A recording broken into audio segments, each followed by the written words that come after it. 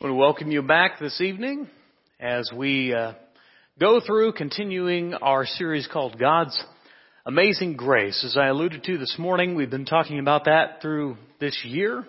And this series is really about taking some stories of God's people through the Old Testament and eventually the New, and how God's grace looked in different manifestations. And so we're going to open our Bibles and look at that and try to learn some lessons from His people. The book of Romans says that everything which was written in the past was written to teach us, that we might learn some other things. And that's a good way to grow wiser. I want to ask you tonight, have you ever really dropped the ball? Have you ever messed up pretty big? When we talk about God's grace, it's always good to know that when we do mess up, His grace covers us. But tonight's story is about a story that directly involved His grace and how His people rejected. If you're following along, you want to turn to the book of Numbers, chapter 13. It's a story of failure. The story of a lack of faith, a lack of trust, a lack of obedience to the Lord. Ultimately, they failed to take hold of what God gave to them, just actually put into their laps, that He told them, here it is, it's yours. They didn't believe that. And we can learn a lot more from their failures and hopefully avoid the same pitfalls ourselves. To set up the story, the story of the spies that go out to explore the promised land in Numbers chapter 13. And they were called to explore the land of promise. This is chapter 13, verse 1. The Lord said to Moses, "Send some men to explore the land of Canaan, which I am giving to the Israelites from each ancestral tribes and one of its leaders." Now, this is the point. Every lesson that we do has sort of a grace focus. And if God's unearned gift is right here, the promised land, the land that I have promised to them and which I am giving them. It wasn't anything that they had done to earn it. It wasn't anything, in fact, Scripture will go on to say that when you go into this land, long after they had wandered, that you were going into a land with wells that you did not dig and vineyards that you did not plant. A whole sort of land that was just full of blessings that they did nothing to attain. But we're very early, long before that will come to fruition. So at the Lord's command, Moses sent them out from the desert of Paran. All of them were leaders of the Israelites. And this is important because what we're talking about tonight, we'll look at the difference. And a Sunday night crowd pretty well knows the story of the spies and going into Canaan and their report and Caleb and Joshua and all that. But it's very important to understand that it was the leaders that influenced the people. The 10 who influenced in a negative way, and the 2 which tried to influence them in a positive way. And hopefully we can learn from the 2 instead of the 10. So he lists all of the names of the spies. Verse 16, these are the names of men Moses sent to explore the land. Moses gave Hoshea, son of Nun, the name Joshua. Just so clarify, when you go down there and read, don't read the name Joshua. You understand the Hoshea is talking about the same guy. When Moses sent them to explore Canaan, he said, go up through the Negev into the hill country and see what the land is like, whether the people who live there are strong or weak, few or many. What kind of land do they live in? Is it good or bad? What kind of towns do they live in? Are they unwalled or fortified? How is the soil? Is it fertile or poor? Are there trees on it or not? Do your best to bring back some of the fruit of the land. So these are the instructions that the heads of Israel are given, these representatives that are sent out to go explore, to give a report, to do some due diligence, we might call it in modern terms. And these seem to be young men. And their scouting report basically is tell us about the quality of the land, tell me about what it produces, and tell us about the quality of the people. More specifically, are they big, strong guys or sort of puny types? That will be important to know as we try to take it from them. So, then we get into the key text tonight, which is Numbers chapter 13, verses 21 through chapter 14, about midway through there. Most of the chapter, in fact. And this is where we get a lot of back and forth as we look at what their response was to God's gift, which He was trying to give them. And I think it's interesting that sometimes God tries to give us His grace, and we don't respond exactly in the way He would plan. If you're in Numbers chapter 13, follow along. I'm going to read starting verse 21. So they went up and they explored the land from the desert of Zin as far as Rehob toward Lebo Hamath. They went up from the Negev, came to Hebron, where Helmon, Shishal, and Talmai, all descendants of Anak, had lived. Hebron had been built 7 years before Zoan in Egypt. When they reached the valley of Eshcol, they cut off a branch bearing a single cluster of grapes. I'm not sure what kind of grapes you get when you go to Dillon's. Christy usually gets some red grapes, and you know, they're usually sufficient, but not usually as they describe here.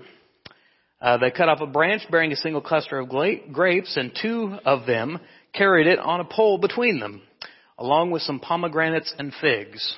These are some good-sized grapes, folks. I think the land is plenty fruitful.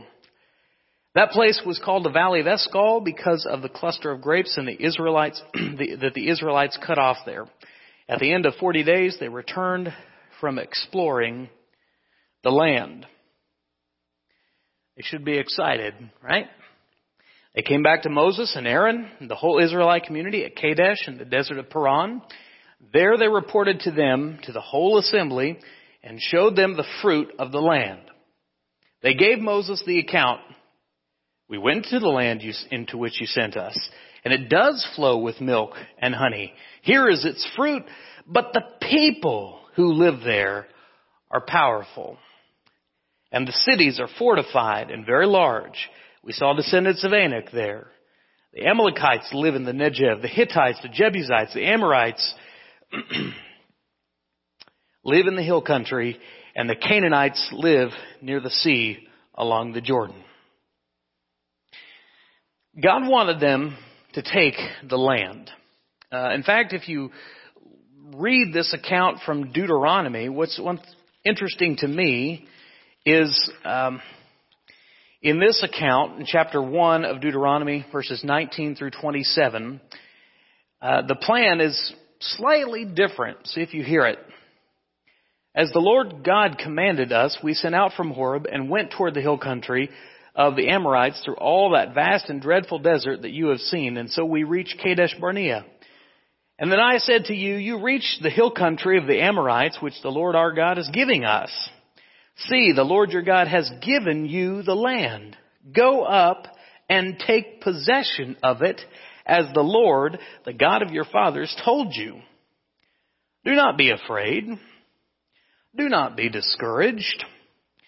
Then all of you came to me and said, let us send men to spy out the land for us and bring back a report about the route we are to take and the towns we will come to. The idea seemed good to me, so I collected 12 of you, 1 man from each tribe. They left and went up into the hill country and came into the valley of Eshcol and explored it. Taking with them some of the fruit of the land, they brought it down to us and reported, it is a good land that the Lord our God is giving us. I'm not sure if it jumps out to you or not, but God says in Deuteronomy chapter 1, at least as in that accounting of it, go up and take the land. And they reply with, let's mull it over a little bit. Let's do some due diligence. Let's think about it. Let's go explore it. Now, I don't think there's anything wrong with due diligence. The request to go explore it was not unreasonable. But God gave them the land, and they needed to think about it. They needed to explore it. It wasn't God who needed them to explore it. He knew what the land was. He knew what the people were. He told them, it's yours. Go get it. But their exploration gave them the opportunity to do something that God's people do well. That is to think about it. Whenever my children will ask me something, and they want a yes or a no, and I don't want to give them an answer right then, so I'll say, let me think about it. Sometimes we do that with the Lord. We do, Israel did. And again, I'm not completely attacking that, but when God says to do something and you pause and say, let me think about it. How about we study it a little bit more? How about we need we ought to get a committee of people to address this issue. What we're really doing is delaying our obedience instead of just obedience. Another way to say it is analysis leads to paralysis. And I'm not jibing anyone wearing neck braces or anything like that, okay? Just don't overthink it, okay? It's fine to think about things, but don't overthink them and don't underthink them. Think about them and then act. Understand me clearly. I'm not saying it's wrong to think about things, but it can hold us up. It can keep us from doing what God intends for us to do. I never caught that Deuteronomy chapter 1 before.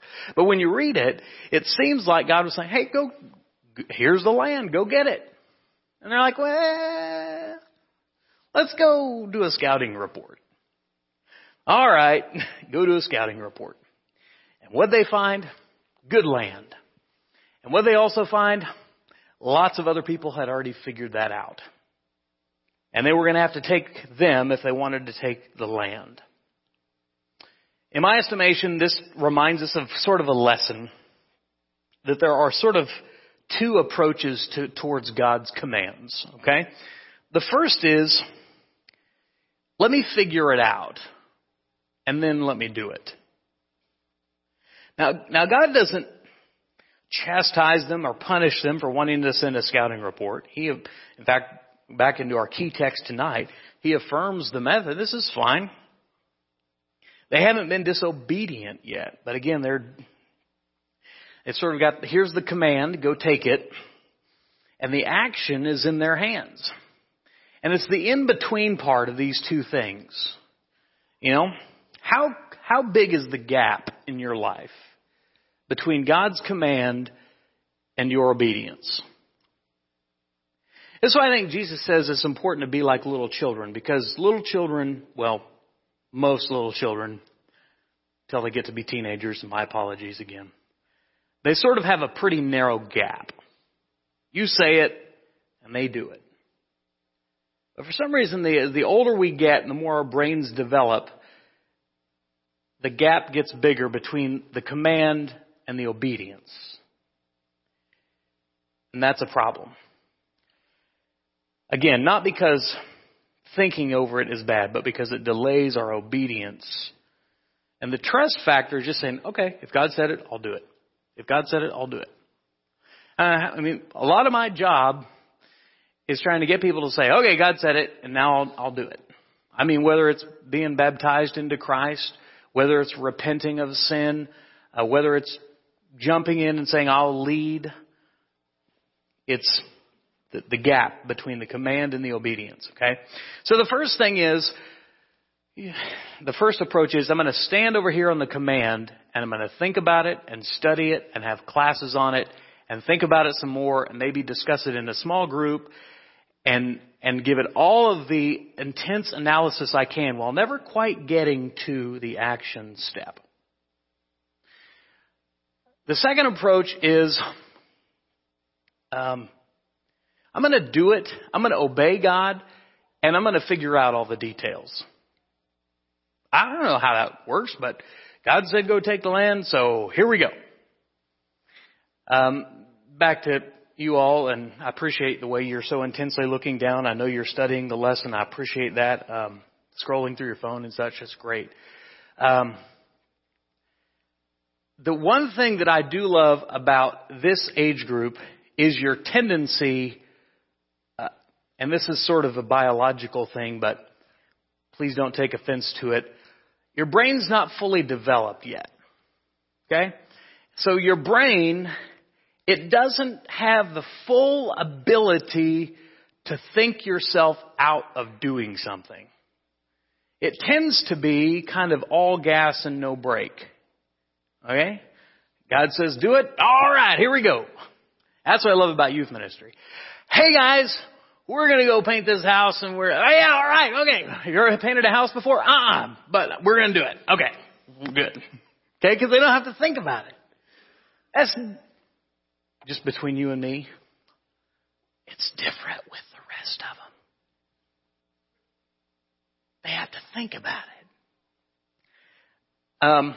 I finished a book a few weeks ago called The 5-Second Rule. And it's a really cool story about how a woman who was just going through a lot of terrible things, and her husband had a business that was failing. They were on the edge of bankruptcy. She had a lot of other personal problems. And one night before bed, she was staying up way too late watching TV. And she was somehow got to watching a rocket launch or something. And she just was watching the countdown. For some reason, that fixated in her mind. And she just got in her mind, 5, 4, 3, 2, 1, go. And so she determined the next thing she had to do was she was going to look for a job. And she had been putting that off. She had been delaying. All the reasons she didn't want to do it, the job she didn't want, da-da-da-da-da. And she just thought, next morning, tomorrow, 5, 4, 3, 2, 1, go. I'm going to do it. And so sure enough, that's what she did. 5, 4, she was laying in bed, the alarm went off, she went 5, 4, 3, 2, 1, go. She got up and she began to practice that principle, eating right, going to the gym, being the type of worker you should be, in her marriage with her kids, 5, 4, 3, 2, 1, go. And she said, at first I didn't understand it, but she started in the book, she shares a lot of research, and it just has to do with the fact that as human beings, we tend to think ourselves out of doing what we should do. Okay? So, there is an element of faith where you say, here's what God says, immediately I'm going to do it. And I'm going to figure the rest of it out. God will give us the opportunity. He'll bring us to the opportunity. In Israel's case, He put the opportunity in front of them and said, here you go get it.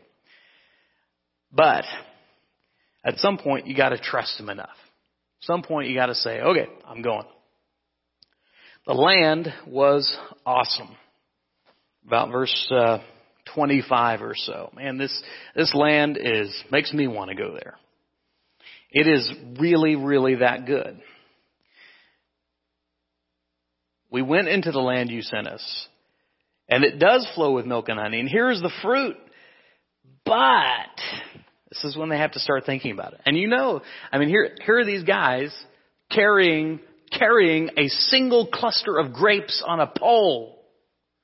And I'm just imagining walking back and thinking, but the people, all of the ites, all of the ites people that were going to be a threat to them, and they begin to do something, they begin to fear. In addition to overthinking it, they begin to get fearful. It's awesome land. There's milk, there's honey, there's huge clusters of grapes. There's pomegranates and figs and all sorts of good stuff. But in addition to being an awesome land, there's awful enemies. There's all the ites. And one thing all the ites have in common is they're pretty strong. And not only are they physically strong, but they live in fortified cities that have walls. They have set down roots and they intend to stay. And leaving will be a hard fight. They gave up the battle before they even entered the battle. Most opportunities that God gives us are barricaded by obstacles. And most of those obstacles are chief in your head. They overthought about the size of the people, about the strength of the cities, and about the number of enemies that they would have to remove. They looked at God's provision of grace, and they just said, it's too good to be true. It's awesome, but apparently God didn't do His investigative research well enough. Because if He had, He wouldn't have sent us here. Because all these people, look how big they are in the descendants of Anak and the rest of it. And they begin to talk themselves out of it. Trusting requires doing. Trusting requires doing. You can say you trust God, but until you do what He says, you don't trust Him. So don't overthink it. James chapter 4, verse 17, the brother of Jesus says, whoever knows the right thing to do and fails to do it, for him it is sin. This is an exciting place. It's an exciting provision of unmerited favor of the land. But all they want to do is leave. They're not excited at all. They would rather wander and be homeless. They'd rather dream about Egypt than partake of the grace that God had in mind. So we get to the report. Chapter 13, verse 30 and following. Caleb and Joshua had faith, but the people yielded to fear. If you're following along in the Word, chapter 13, verse 30. Then Caleb silenced the people before Moses and said, we should go up and take possession of the land, for we can certainly do it. But the men who had gone up with him said, we can't attack these people. They are stronger than we. And they were spread among the Israelites a bad report about the land that they had explored. They said, the land we explored devours those living in it. All the people we saw there are of great size. We saw the Nephilim there, the descendants of Anak. We seem like grasshoppers in our own eyes, and we look the same to them. How do the people respond? And people are naturally fearful. And any sort of bad news, we tend to lean, the bad news has more weight than the good news.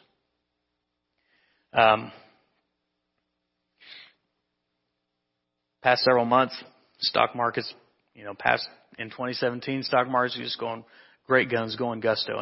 And there's always a nervous Nelly. So, it's going too high. We're going to have a crash. That may happen, okay, but there's just always, pessimism always has more weight than optimism. And it's true in the financial world, it's true in the business world, it's true in the church world. People are naturally fearful and want to stay comfortable and want to not move, as opposed to doing things which require getting uncomfortable, moving forward. That night, all the people of the community raised their voices and wept aloud. All the Israelites grumbled against Moses and Aaron, and the whole assembly said to them, if only we had died in Egypt or in this desert. Why is the Lord bringing us to this land only to let us fall by the sword? Our wives and children will be taken as plunder. Wouldn't it be better for us to go back to Egypt? And they said to each other, we should choose a leader who will take us back to Egypt. And Moses and Aaron fell face down in front of the whole Israelite assembly, gathered in front of them. Joshua son of Nun and Caleb son of Jephunneh, who were among those who had explored the land, tore their clothes and said to the entire Israelite assembly, the land we passed through and explored is exceedingly good. If the Lord is pleased with us, He will lead us into the land, a land flowing with milk and honey, and He will give it to us. Only do not rebel against the Lord. And do not be afraid of the people of the land, because we will swallow them up. Their protection is gone, but the Lord is with us. Do not be afraid of them. We see, again, two very different approaches toward this promise. Caleb begins by quieting the people. He says, hush, is the Hebrew word could be used in, quiet down, quiet down. And maybe he was trying to reduce the noise, the audible noise of the community crying and weeping and so forth. Maybe there was shouting, maybe there was anger. All of those are common with fear. But it could have also been trying to quell some of the noise, some of the fear within their hearts. You say, we should, by all means, go up and take possession, for we will surely overcome it. I love the first response. If God's given it to us, we should. His courage was not in their ability. You notice he doesn't say, because we're so awesome, we should go do that. He says, if the Lord's pleased with us, we're going to go do that.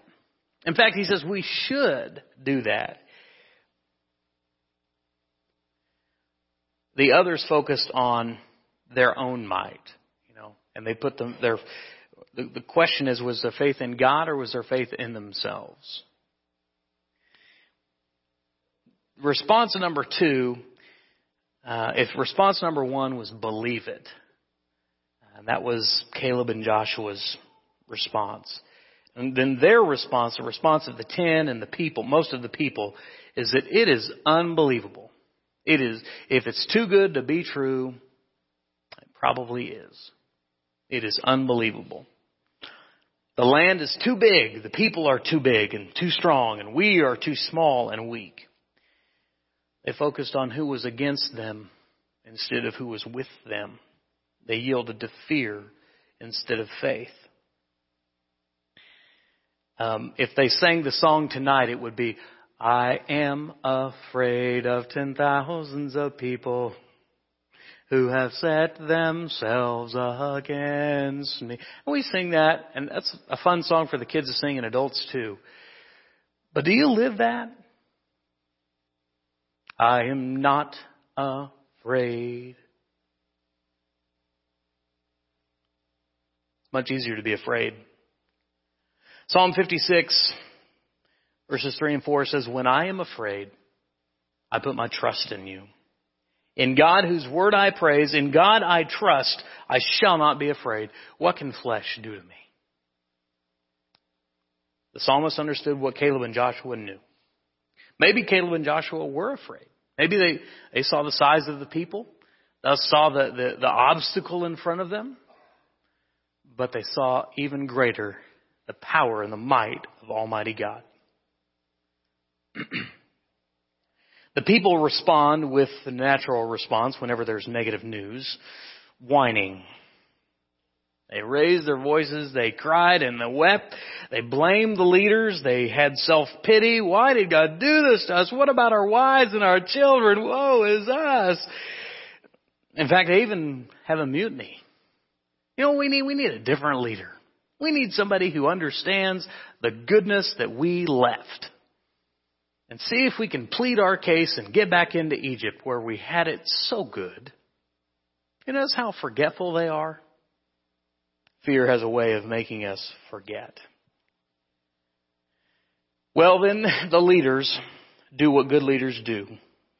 They respond in verses 5 and 6. It says they fell to their faces, which is a posture of prayer. Again, they assume the posture of holy fear to the Lord. They mourn, they tear their clothes, not for themselves, but for the fearful and faithless people. They just see God has given this to them, and they are effectively slapping his hand away. They don't want it. They make one last plea. Hey, the land is good, you guys. But more than that, God is good. He's going to lead us to victory. This is all mind-blowing to me. Don't you think in their mind, maybe at some point they said, hey, remember the sea we walked through on dry ground? Did you guys forget that? May we not forget that his blessings and his grace is certainly good, but it's because he is good. And they say, do not rebel against the Lord. Do not reject his grace. Do not fear the enemy. The Lord is with us. Their largest enemy is not in the promised land. Their largest enemy is right here. And they're succumbing to it, unfortunately. The Lord forgives. However, there's still going to be fallout. So they go through all this, and we're about in verse 10.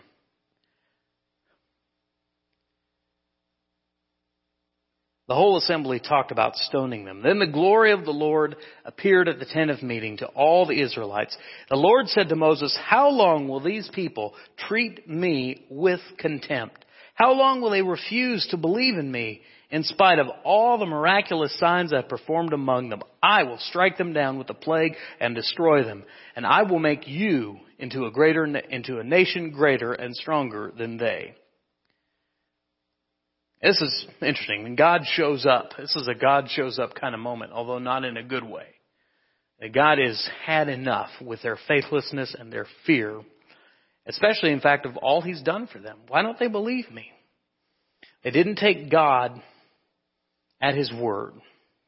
There are two types of examples when you're doing a lesson. There's positive examples and there's negative examples. Everything that was written in the past was teach us. This is a really good negative example, a good example of what not to do, in other words. 1 Corinthians chapter 10 verse 5 says of this moment, "Nevertheless, God was not pleased with them, rather with most of them. Their bodies were scattered in the wilderness." God was not pleased with them. Their bodies were scattered in the wilderness. There's a reason we do not recognize or know the names of Shemua, Shaphat, Ilgal, Patai, Gadil, Gadi, Amil, Sethur, Nagbi, and Gul. Even though, least of which it's hard to say all those names. Joshua and Caleb is much easier. But the real reason they don't have any legacy is because it disappeared long ago, lost in the wilderness. They gave up on God. God gave up on them. So Moses tries to mediate the situation.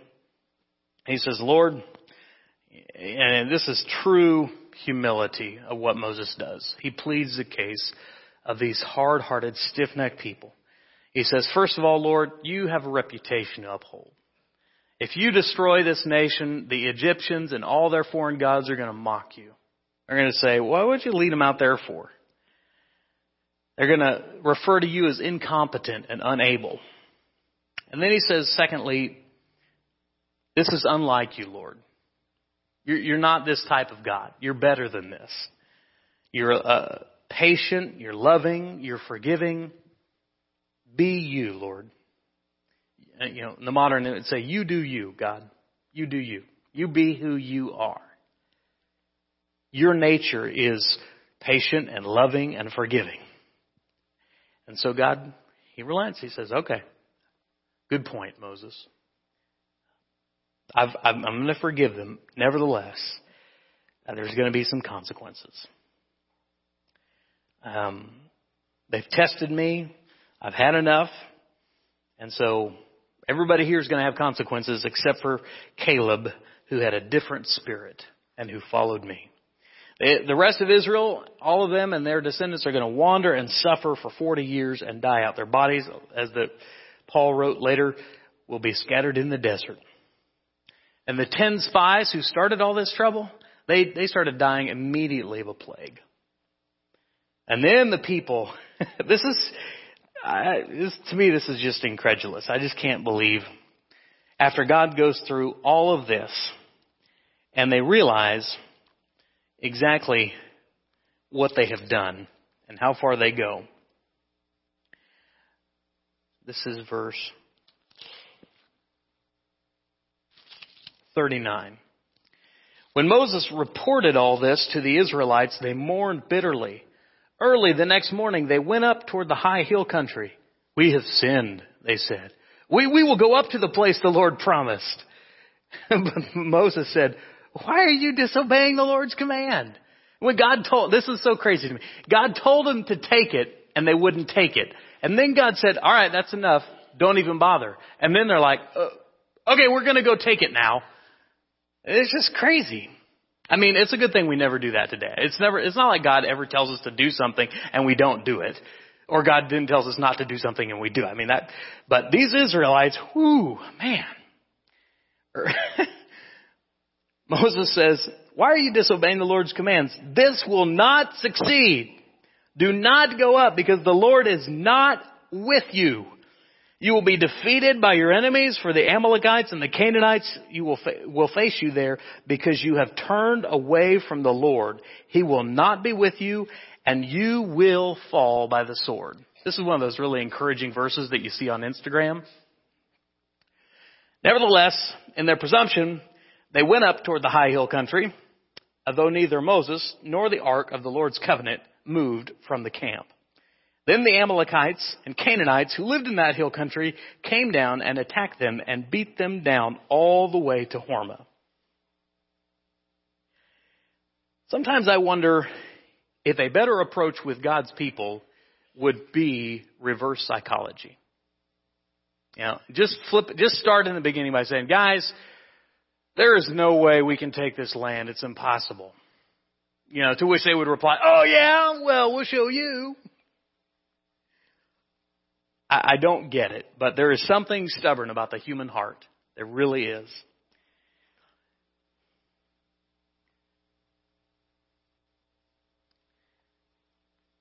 We'll finish by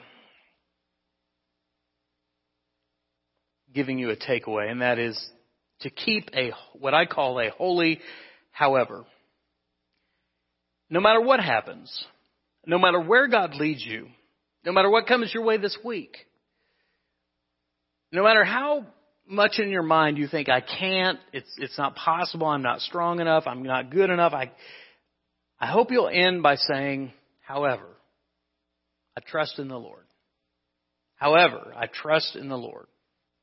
The verse that's at the middle of your Bible, Psalm 118, verse 8. In fact, go ahead and turn to the middle of your Bible. Psalm 118, verse 8. It is better to take refuge in the Lord than to trust in man. And that's a question I will ask you for tonight and to meditate on this week and to think about. Where is your trust? Your trust in man? Does your trust depend on which party's in office? Who's in the White House? Who's in Congress? Your trust depend on who's in charge at work?